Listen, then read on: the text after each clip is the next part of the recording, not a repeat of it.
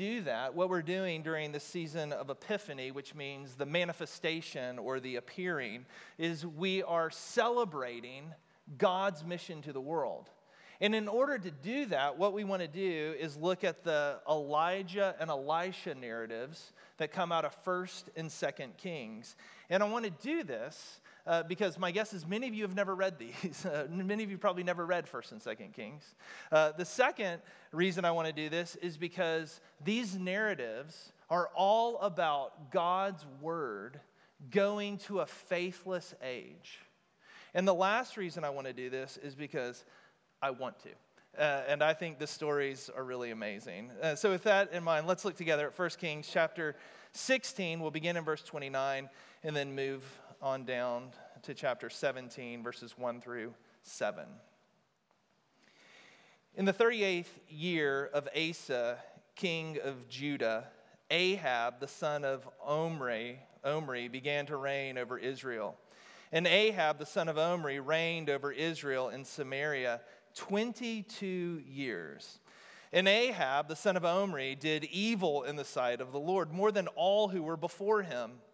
And as if it had been a light thing for him to walk in the sins of Jeroboam, the son of Nebat, he took for his wife Jezebel, the daughter of Ethbaal, king of the Sidonians, and went and served Baal and worshipped him.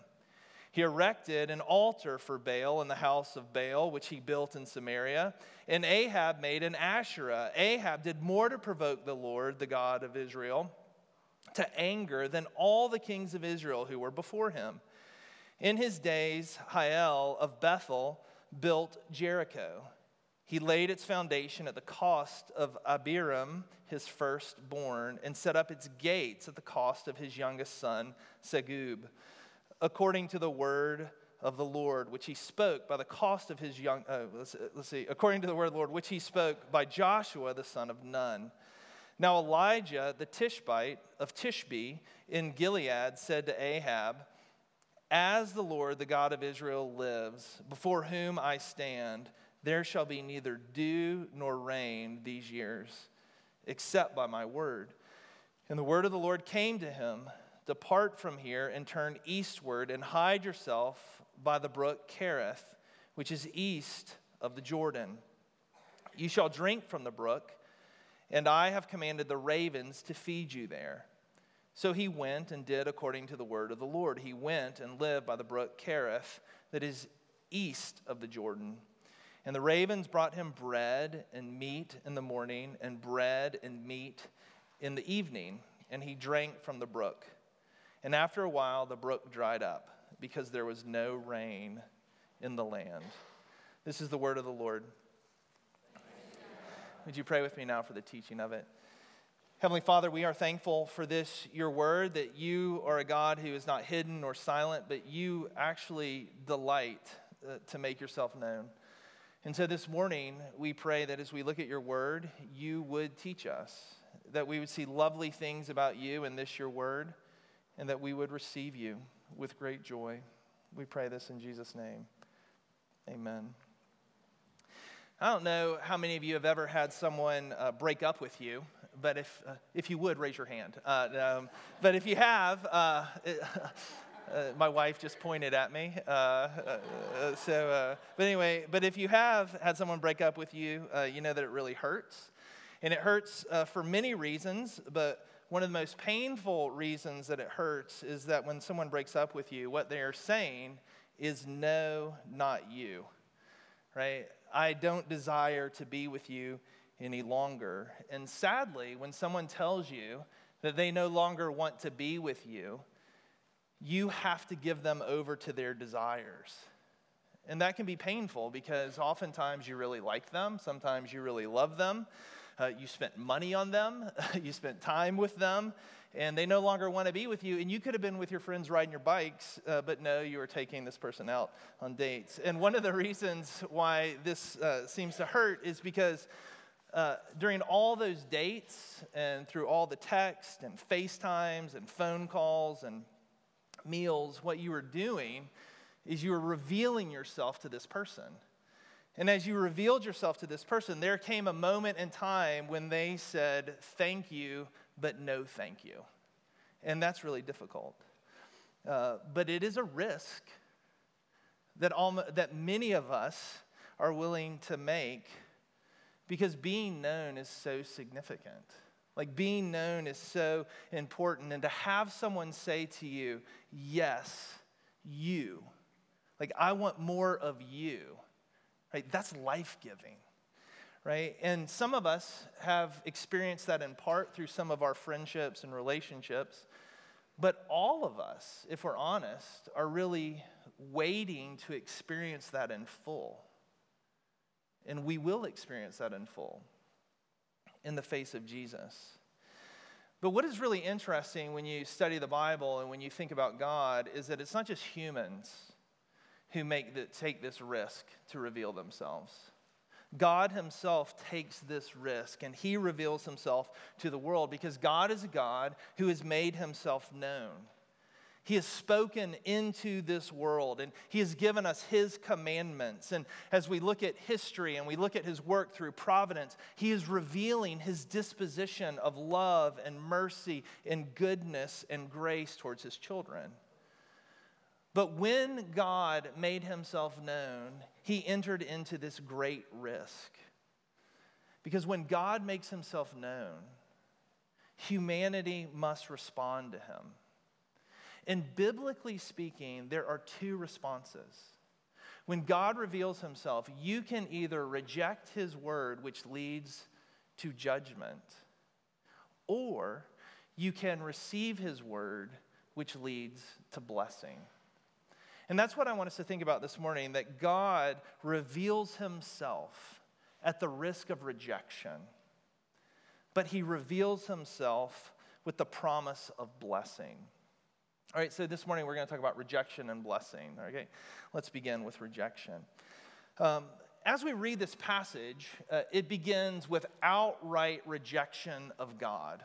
You see this in verse 29. In the 38th year of Asa, king of Judah, Ahab the son of Omri began to reign over Israel. And Ahab the son of Omri reigned over Israel and Samaria 22 years. And Ahab the son of Omri did evil in the sight of the Lord more than all who were before him. And as if it had been a light thing for him to walk in the sins of Jeroboam the son of Nebat, he took for his wife Jezebel, the daughter of Ethbaal, king of the Sidonians, and went and served Baal and worshipped him. He erected an altar for Baal in the house of Baal, which he built in Samaria. Now that's a lot in these first few verses, and it's kind of confusing, I would assume, for many of you. And so, and Kings is a really difficult book. It's a book that we often close because we don't know what's going on. So give me a few minutes to sort of set the stage. One of our elders recently told me it might be interesting and informative. Thank you very much. But hopefully it will be a little bit more than just informative. So give me a few minutes here to set the stage. Many of you, I assume, have heard of King David, right? King David was God's king who God had chosen to unite the nation of Israel and to rule for the good of his name. And when God chose David, he made this promise to David in 2 Samuel chapter 7. And he said to David, look, I will establish your throne. I will establish the throne of your offspring forever. Well, David gets old. David dies. David's son, Solomon, becomes the king. And before David died, as he's installing Solomon to become the king, he says this to his son. He says, keep the charge of the Lord your God, walking in his ways and keeping his statutes, his commandments, his rules, and his testimonies, as it is written in the law of Moses, that you may prosper in all that you do and wherever you turn, that the Lord may establish his word that he spoke concerning me, saying, if your sons pay close attention to their way, to walk before me in faithfulness with all their heart and with all their soul, you shall not lack a man on the throne of Israel. It's a mouthful, but thanks, Dad. No pressure. And so basically, in summary, what's happening here is that the king is supposed to listen to God, and is supposed to walk in God's ways, and is supposed to rule according to God's word. And if the king would do that, then the nation would be blessed. And not only would the nation be blessed, his rule would be blessed. And not only would his rule be blessed, but David and his sons would rule forever. And so Solomon becomes the king, and Solomon then dies. And when Solomon dies, his son, named Rehoboam, becomes the king. And Rehoboam quickly made some really bad decisions, and there was this coup by a guy named Jeroboam. Jeroboam's the one that we read about in verse 31. And Jeroboam led a rebellion against Rehoboam. I think they were fighting over the name. But Jeroboam leads this coup over Rehoboam, and he leads 10 of the tribes of Israel in rebellion against Rehoboam. Now, this rebellion against the son of David is not just a rebellion against Rehoboam, but it is a rebellion against God's promises. And the result of this rebellion is now a divided people of God. And so what you begin to see throughout Kings is that there are these two nations within Israel. There is Israel that we call the northern kingdom, and it's the larger kingdom that Jeroboam ruled. And then there's the southern kingdom, which is the smaller kingdom that was ruled by Rehoboam and the offspring of David. And so now Jeroboam is ruling in the nation of Israel, and that's who Elijah comes to. Now when Jeroboam begins to rule in the nation of Israel, he's smart. And he's like most politicians, and he knows that religion impacts politics. And so what he knew is that if Israel was going to continue worshiping Yahweh, then Israel was going to go down to Jerusalem, which was the city of David, and they were going to worship at the temple. And if God's people were to worship at the temple and walk in God's covenant blessings and in God's covenant promises, then Israel was going to eventually return to David where blessing was found, and Jeroboam was going to lose the northern kingdom. And so what Jeroboam does is he sets up these alternate worship sites. And he creates a new national myth. And he sets up these golden calves in Bethel and in Dan. And he says, these are your gods. And it's into that land, right, that Elijah begins to come. And when Elijah comes into that nation, things are worse. Because Jeroboam isn't the king, but now it is Ahab who is the king, and that's bad. And you see that in verse 30. And Ahab, the son of Omri, did evil in the sight of the Lord more than all who were before him. Now that's a really bad thing. How would you like that to be on your tombstone? Did more evil in the sight of the Lord than all who came before him, right? And which is really a bad thing, because not only did Jeroboam create all these idols and sin against God, but Omri, who was the father of Ahab, it says back in verse 25 that Omri had done more evil in the sight of God than all who had come before him. And so what we see with the repetition of Omri is that Ahab is 3 times worse than his father. Now, but what's interesting is by all secular accounts, under Ahab, his 22-year reign, it wasn't that bad for Israel. Like, actually, Israel was flourishing in many ways. They had Ahab, who was a strong military leader. Through his marriage to Jezebel, new trade routes were opened up. New friendships with other nations were made. Money had begun to flow in. Multicultural ideas were being expressed and being embraced throughout the nation. But from God's perspective, Ahab was the most evil king Israel had ever had. And not only because he continued in the ways of Jeroboam, but when Ahab married Jezebel, he gave himself not to Yahweh, but he gave himself to the god of Baal. And we see this in verses 31 through 32. It says, he took for his wife Jezebel, the daughter of Ethbaal, the king of the Sidonians. Now this is significant, because if you think about the Sidonians, Solomon had given himself to women of Sidonia, and they led his heart away from the Lord, and Solomon began to worship false gods. And then Ethbaal, the father of Jezebel, literally means with Baal. And so what's happening now is that Ahab is now with Baal, right? And then it goes on and it says, Ahab went and served Baal. And this too is huge, because the king of God's people was supposed to serve Yahweh. And by serving Yahweh, he would then lead God's people in the ways of the Lord. But under Ahab, Yahweh's people are now being led not in the ways of Yahweh, but they're being led in the ways of Baal. He did more. Verse 31 and 32, Ahab began to worship Baal. He erected an altar for Baal in the house of Baal, which he built in Samaria. And so what's happening here is that Ahab not only worships Baal, gives himself to Baal, he then is trying to create a national cult. He is turning Israel from being a nation of Yahweh and trying to make it a Baal nation. And he puts a temple of Baal right in the middle of Israel for all of God's people to come and worship a false god. And this broke God's heart. Notice verse 33. And Ahab did more to provoke the Lord, the God of Israel, to anger than all the kings of Israel who were before him. Now think about this. God, Yahweh, the God of Israel, had revealed himself to his people. And he had heard their cries when they were in slavery. And they had been crying out for deliverance from the yoke that was upon them in Egypt. And God, out of his kindness, heard their cries, and he delivered them from Egypt. He promised them a good land. He brought them into that land. He promised to be their God and the God of their children. He promised that he would protect them and he would provide for them. And when they were crying out for there to be a king over Israel, he gave them a king that was after his own heart. And he told that king, read my word, know my word, lead according to my word. And he told his people over and over again that I love you. And he invited his people over and over again to listen to him and to listen to his word and to order their life according to him. Because if they did that, God's blessings would flow to them. And you see this in Deuteronomy chapter 11, verse 13.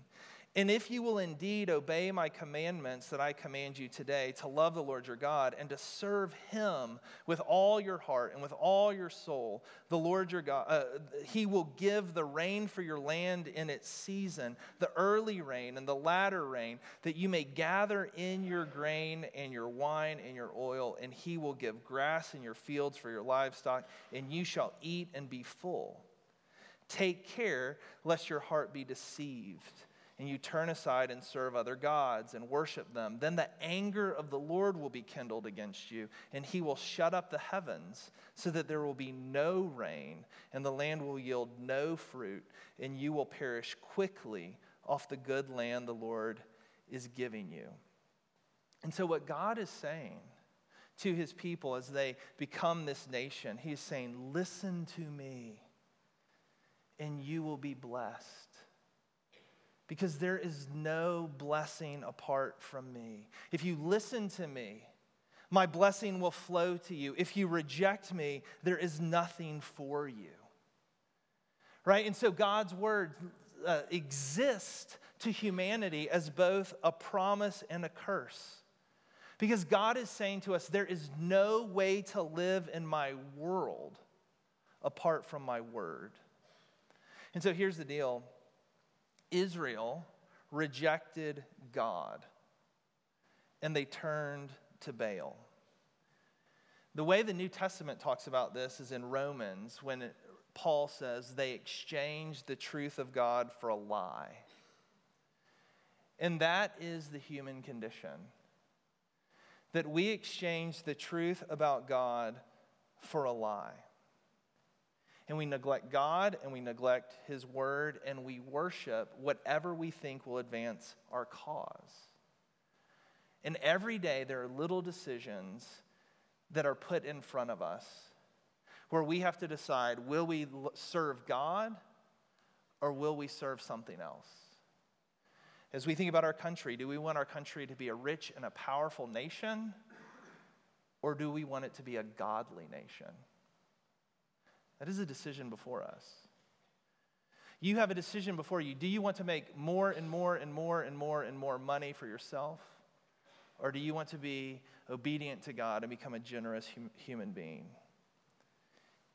You will be faced with a decision about patriotism or following God. The big critique by China against his church, the early reign church, has been that they're not patriotic enough. because they worship Jesus, not the emperor. When faced with that decision, what will you choose? When you're faced with a decision between your child's success and God, what will you choose? When you're faced with a decision for your own comfort and pursuit of God, which will you choose? Israel and Ahab chose Baal. And so God sends Elijah to Ahab and to Israel in order to remind them that blessing is only found in God. I want you to notice verse 1. Now Elijah, the Tishbite of Tishbe in Gilead, said to Ahab, "As the Lord, the God of Israel lives, before whom I stand, there shall be neither dew nor rain these years, except by my word."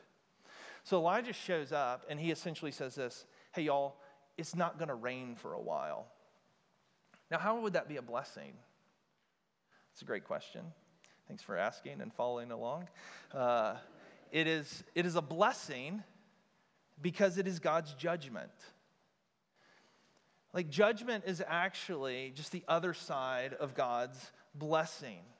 Right? Judgment is just declaring that which is true. And the truth about Israel is that they had turned from God and they had given themselves to Baal. And so what God is doing in this moment is he is saying, if that is what you think is true, I will give you over to your desires.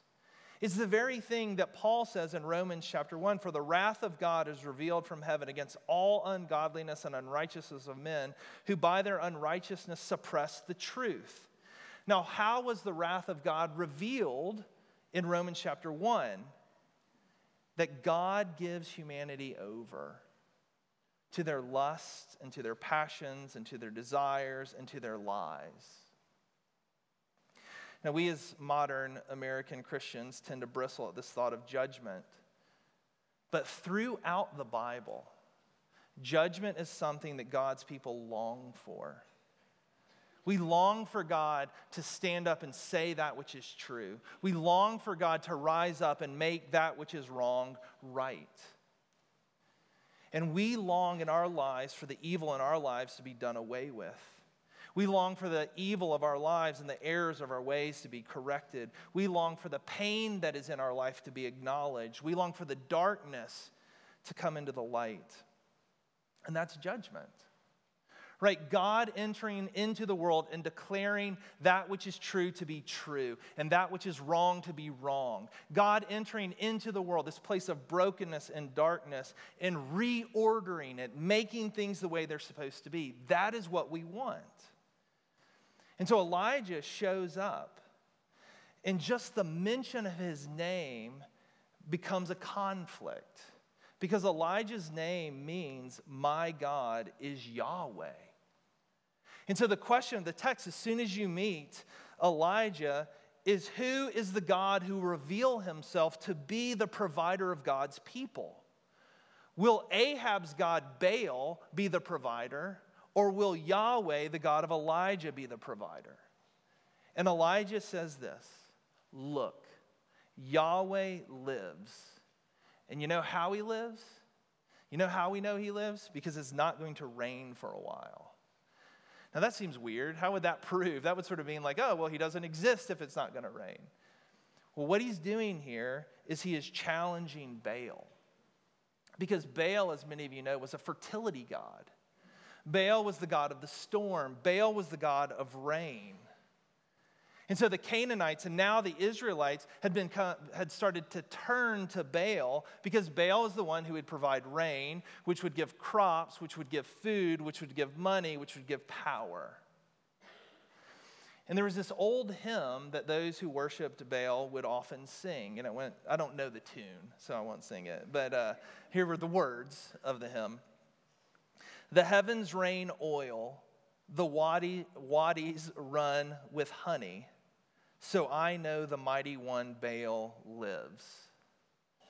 So I know the mighty one Baal lives. Now, God had heard these hymns sung on the lips of his people. And so now Elijah shows up. And notice the way he begins in verse 1. "As the Lord, the God of Israel, lives, neither will there be dew nor rain."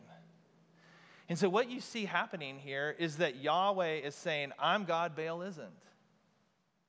I'm more powerful than Baal. And what he's doing is he is now fighting for the hearts of his people. Because Israel and the Canaanites were looking to Baal for the rain, and they were looking to Baal for the harvest, and ultimately they were looking to God to Baal to find life. And God's people had rejected him. They had rejected Yahweh. And so Yahweh is essentially saying, if you want Baal to provide for you, let's see how that will go. And we experience this form of judgment in little ways all the time. As we reject God's word for the things that we want. And God will often say, fine, I will give you what you want. You think that relationship is going to provide life for you? Fine, you can go for it, and let's see how it treats you. You think that that job will give you the life that you want? Let's see how that will provide for you. You think power and reputation and athletics and success and academics and politics are going to give you life and protect you? Let's see how they treat you. And hopefully in the end, you will return to the one who truly gives life. And so what's happening here is that God begins to withhold his gracious hand. And so for 3 years, it doesn't rain in Israel. And the land begins to die. And then we see God sending Elijah east, which is really interesting because he's sending Elijah outside of Israel. And you see that in verse 3, depart from here and turn eastward and hide yourself by the brook Kerith, which is east of the Jordan. And so what does Elijah do? Verse 5, so he went and did according to the word of the Lord. And so Elijah leaving Israel is a prophetic, symbolic event, meaning that it happened, but it has symbolic value. And so what Elijah is doing is he is embodying what Israel was supposed to be. Israel was supposed to hear God's word and supposed to follow it and live according to it. And when they did, they would receive God's covenant blessing. They would receive the word of his blessing and the goodness of him. But even more important than that, what's going on is that when Elijah leaves Israel, God's word is leaving Israel. And it is as if God is saying to Israel, you've neglected me. You've wanted nothing to do with me. And all of these years, what you have said is my word isn't powerful. You have said my word is not worth your time. You've said my word is optional. You have said that Baal has provided for you. You have said that Baal is the one who will save you. Well, let's see how Baal will treat you. And then what happens is, without God, the land goes into famine. But God continues to give life to his word. You see this in verse 6. The ravens brought him bread and meat in the morning and bread and meat in the evening, and he drank from the brook. Again, here's the point. That life is found nowhere other than in God. And this is a major pattern that runs throughout the entire Bible. If you think about in the beginning, God made the heavens and the earth, and he made the world, gave life to the world by his word. If you think about Noah, the entire world had rejected the word of God, but Noah believed the word of God, and he is carried through the flood and given life. If you remember Moses, who heard the word of God and listened to the word of God, and God heard the cries of his people, and he led them into freedom out of Egypt, and he led them through the wilderness. And in the wilderness, he provided for his people, giving bread from heaven and water in the midst of the desert. And then if we fast forward into the New Testament, you remember Jesus, who immediately after his baptism by John the Baptist, who was prefigured by Elijah, Jesus is sent out into the wilderness. And for 40 days and for 40 nights, he's without food and he's tempted by the evil one. And the main temptation that comes from the devil was to believe the age-old lie that God's word isn't trustworthy. The main temptation was to go against God's word. And so when the temptation came, right, the same temptation that came to Adam, the same temptation that went to Israel, though they failed, Jesus did not. And so when Satan says, if you're the Son of God, command these stones to become loaves of bread, Jesus replied, the man shall not live by bread alone, but by every word that comes from the mouth of God. And so Jesus, like Elijah, is teaching us that life comes from the word of God alone. But what's even more amazing than the teaching of Jesus, and what's more amazing than just Jesus obeying and looking to the word of God, is that when you read the New Testament, you learn in John chapter 1 that Jesus, in fact, is the word of God. That Jesus is the one from whom all blessings flow. And therefore, Jesus is the one that we must follow. Because his ways aren't merely good ways, they are in fact the ways. It is Jesus that we must follow because Jesus isn't merely a provider of good advice. He is the truth. And Jesus is the one that we must follow because he's not only giving us instructions about how to have a good life, Jesus, in fact, is the life. And so the invitation for all of us is to return to Jesus because he is the source of all blessing. To return to Jesus and allow him to let you see him so that he is the one that might shape the way you view the world, the way you view yourself, the way you view your needs, the way you view your money, the way you view your job and your politics and your power and your purpose. So that in him, you might have life and have it as he promises abundantly. Let's pray.